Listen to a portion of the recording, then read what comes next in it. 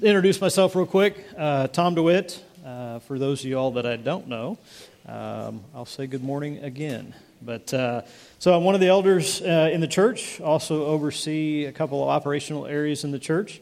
My wife Becky, I think she is back in. I'm not sure where she's at. I think back with the kids, but she's the children's ministry director.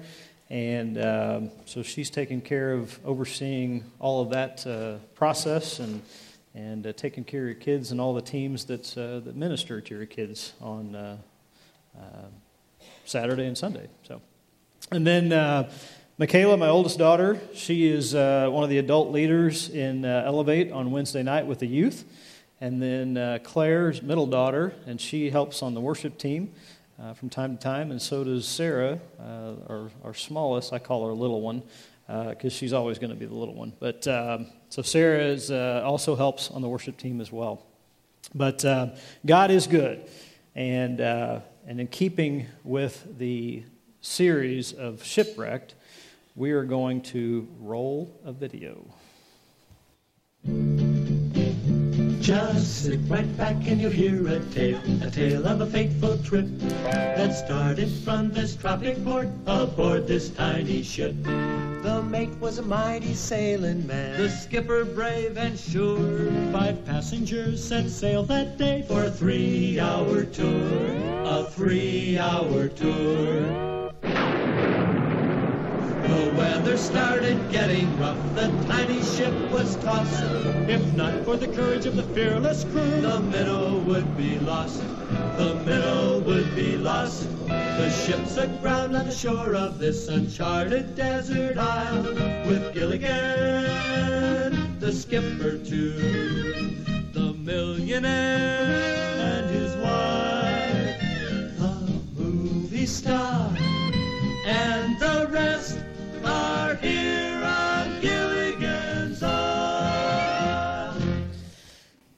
All right, so honest time. How many people grew up with that? How many of you all, as that played, were able to sing along and knew every single word to the opening of that song or the show? And then I'll apologize now because some of you are that's going to be in your brain.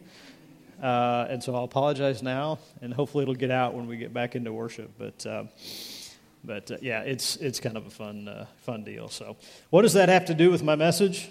Absolutely nothing, which is even better. But title of this message is "How Big Is God?" So about a month ago, we had the opportunity to go on vacation, and we kind of let the kids pick where they want to go within reason.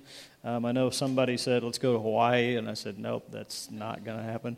But we let them kind of pick to where they want to go on vacation. And so this year, they said, you know what, we really want to go to the southwest part of the United States and kind of see what that looks like.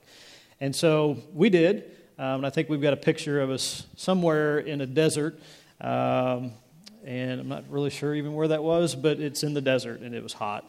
I do remember that. But we pretty much went all over, and we saw a lot of things we saw the mountains, we saw the desert, we were in the desert, we went to California and went to the beach, and it was hot. It was like 110 degrees in Nevada, and then we went in an area of Arizona, that was in like the 60s. So we were just kind of all over the place and had a great time. But one of the places we went was the Grand Canyon. And let me tell you, it's a canyon and it's grand, which hence the word Grand Canyon. But it was just one of those places where you walked up to it, and you kind of, if you haven't been there, you drive kind of up to it, and you get out and you go into the park. And it is absolutely amazing when you see just the majesty of what God created and the glory of what was created there. And so there's a picture of it, thunderstorm rolling in. Again, it's just one of those things where it's amazing to see what God has done. So yay God for making the Grand Canyon, because it was definitely impressive. So then we went to the Joshua Tree National Forest, and there's a picture of the Joshua tree. And so this tree, it grows 40 feet tall in the desert. And the only place in the entire world that this tree is found is in the Mojave Desert. And in the desert, it sustains life. And in the Mojave Desert, they get 2 to 5 inches of rain the entire year, is all the amount of water that desert gets. And so it's 48,000 square miles. It's really in California, Nevada, and Arizona. And as we were there and in the different places that we went, God was really speaking to me about how big of a God do we serve? How big is God?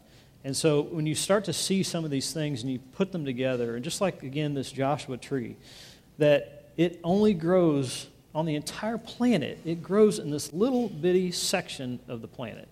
And it just kind of it blew your mind when you started to think about it, that God created all these things, and it was just, it was for His glory and our glory, and it was awesome. So let's pray. Father God, we thank You that You are a good God. We sing of how great You are, and we thank You for that. God, we ask at this time that You prepare our hearts, prepare our minds. God, move in a way that only You can move, and move upon us. Blow through this place. We thank You for that. We thank You for the Holy Spirit. Thank You for what You're going to do. And we give You all the praise and all the glory and all the honor. In Jesus' name, and all God's people said, Amen. So, how big is God? To answer this, we've got to go back to the very beginning. We've got to go back to Genesis 1. Let's watch. In the beginning, God created the heavens and the earth. And the earth was formless and empty, and waters and darkness was over the face of the deep. And the Spirit of God was hovering over the waters. And God said, "Let there be light."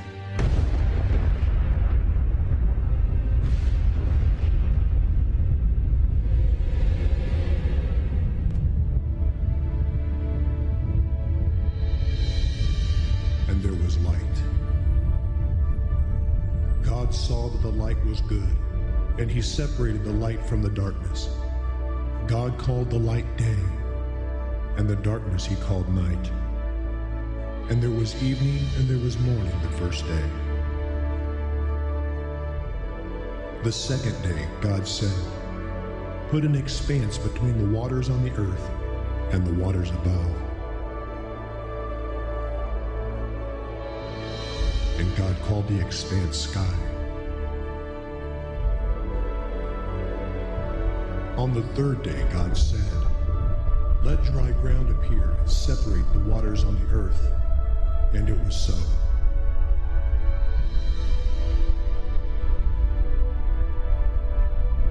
God called the dry ground land, and waters He called seas.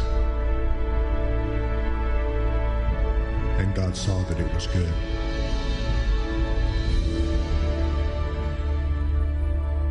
And God said, "Let the land produce vegetation, plants and trees."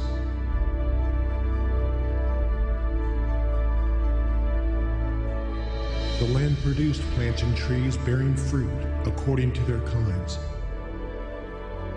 And God saw that it was good. The fourth day God said, "Let there be lights in the expanse of the sky to give light on earth." And it was so. God made 2 great lights, the sun to govern the day, and the moon to govern the night. He also made the stars and set them in the expanse of the sky. And God saw that it was good. On the 5th day, God said, "Let the waters be filled with living creatures, and let birds fly above the earth across the sky." So God created the great creatures of the sea, and every winged bird according to its kind. And there was evening and there was morning the 5th day. And God said, "Let the land produce living creatures according to their kinds, livestock, creatures that move along the ground, and wild animals, each according to its kind." And it was so. And God saw that it was good. Then God said, "Let us make man in our image, in our likeness, and let them rule over the fish of the sea and the birds of the air, over the livestock, over all the earth." So God created man in his own image. In the image of God he created him. Male and female he created them. God saw all that he had made, and it was very good. And there was evening and there was morning the sixth day. By the seventh day, God had finished the work he had been doing. So on the seventh day, he rested.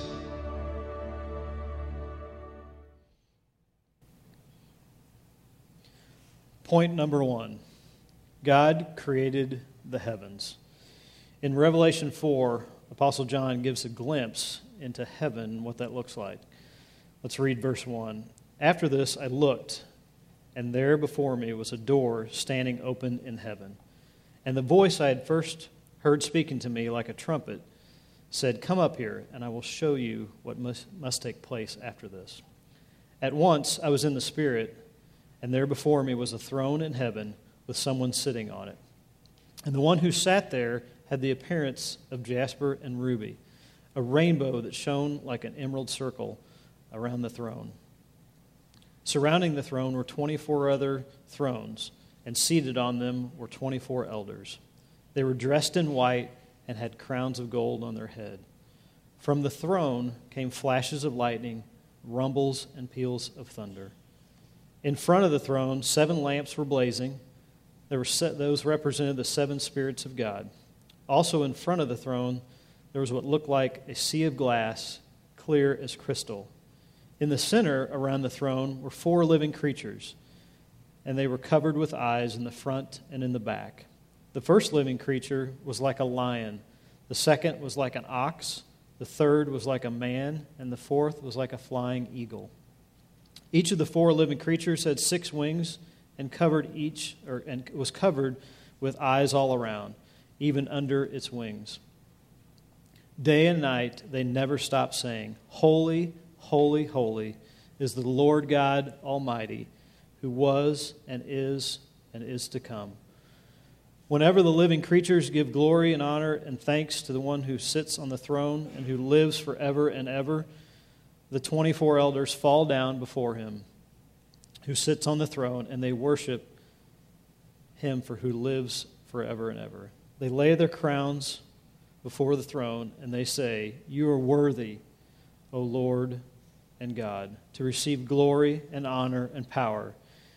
You created all things, and by your will they were created and have their being." We could pretty much stop right there, because that gives us a glimpse as to what heaven looks like. But we're only on point number 1.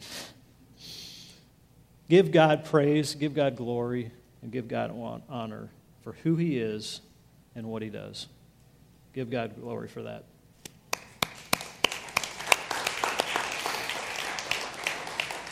Point number 2, verse 9. God created the earth. He created all of its wonder, all of its beauty, its majesty, just like how God created the Grand Canyon. He created everything. Point number 3, verse 14. God created the sun, the moon, and the stars.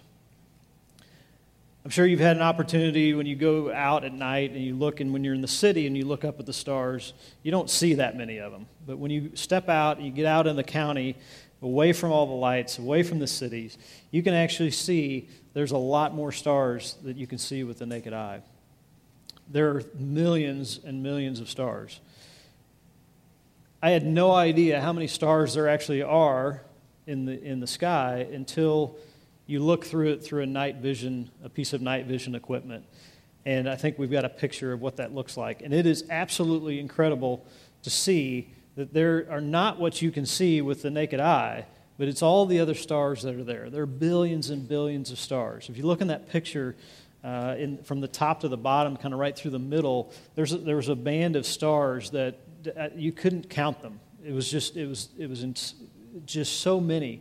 And you just kind of stand there in awe, And you're just in amazement of what God did when he placed all of those things in the universe. Point number 4, verse 20 through 24. God created living things. He created creatures, plants, and trees. The Joshua tree that was showed earlier, that tree alone, it supports 2,000 species of life in the desert. And you think about that. There's 2,000 species that rely upon that one tree in the desert to survive. That is amazing when you start to think about that and how God put that together and how it all works. Point number 5, verse 26. God created man in his own image. God is so powerful, but he's personal enough that he made us in his own image. Number 6, God created you. God created you. Psalm 139, verse 14, you are fearfully and wonderfully made. I'll say that again. You are fearfully and wonderfully made. God created you and knew exactly who you were, and he made you in his own image. You are a child of the Most High, the King of Kings and the Lord of Lords. Number 7, God, the creator of all things, wants to have a personal relationship with each one of us. He pursues us and seeks us out for that personal relationship on a daily basis. God intimately knows who you are. He knows all your strengths. He knows your weaknesses. He knows what you're going through. He knows what the highs, the lows. He knows it all. The God of the universe is chasing after us. He's chasing after you. Grab hold of that truth and stand on that promise that God knows you and God loves you. Number 8. With everything that we've looked at, could it be that we're limiting how big God actually is? God raised people from the dead. In the natural, that's hard for us to understand, but spiritually, we can understand that.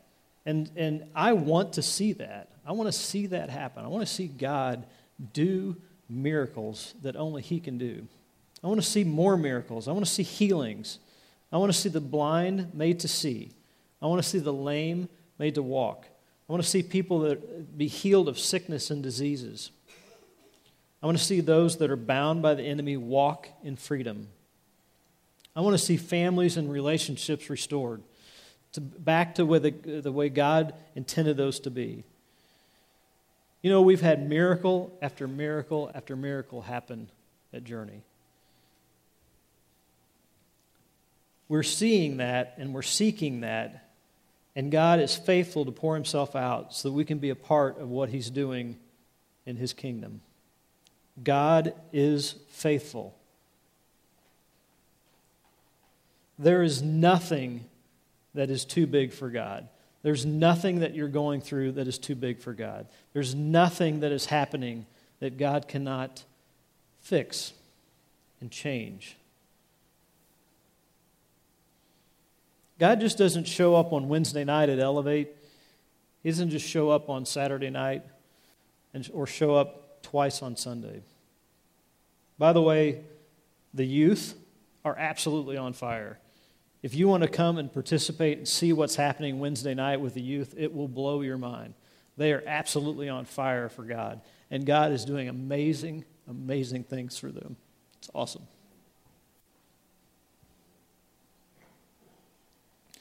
But God is bigger than this building. We've got to take God everywhere that we go. He can do big things out of this building. He can do miracles out of this building. He can heal outside of this building. He's calling us out of this building and into his kingdom. Literally, he's calling us out of this building and into his kingdom, and you all know that. But he's calling us to move. God is moving in this season in a big and mighty way, and we have to be on board with that. There will be suddenlies that happen in a blink of an eye. There are things that you've been praying for, working towards, dreaming about for years. And those things will come and they will change in an instant. There will be blessings upon blessings in this season. We're getting ready to walk into a season, not a natural season. We're getting ready to obviously go into fall and winter. But spiritually, we are walking into a season that God is going to move in a mighty way. And we have to walk into that season with God and be a part of what He's going to do. Amos 9:13 through 15, the Message. Yes, indeed, it won't be long now, God's decree. Things are going to happen so fast, your head will swim. One thing fast on the heels of another. You won't be able to keep up. Everything will be happening at once, and everywhere you look will be blessings. Blessings like wine pouring over the mountains and the hills. I'll make everything right again for my people Israel. They'll rebuild their ruined cities. They'll plant vineyards and drink good wine. They will work their gardens and eat fresh vegetables. And they will plant them, and I will plant them on their own land. They will never again be uprooted from the land I've given them. God, your God, says so. I'd ask the worship team come back up, and then over the next few minutes, and really the bulk of this service, we're going to spend some time and we're going to focus on God. We're going to allow God to move in a way that only God can move. Just like He seeks after us and pursues us, we're going to seek after and pursue Him. We're going to allow the Holy Spirit to pour Himself out on us. Stand with me, if you would, and close your eyes, and I want you to get into a posture to receive from the Holy Spirit what He has for you and what He's speaking to you. God is calling us to move. God is speaking suddenlies. He's speaking blessings. He's speaking new in this season. New skills, new abilities, new ways of moving, new gifts, new blessings, new miracles, new healings, new ideas, new ways of thinking, new ways of seeking after Him. He's renewing our minds to align with His way and His plans, not ours. He's pouring out His Spirit in a new and mighty way. God wants to do something new in your life, and it starts today. He's a big God, and He's calling us to do big things. And it all starts today. It starts with a step of faith. It starts by stopping our own and going after His.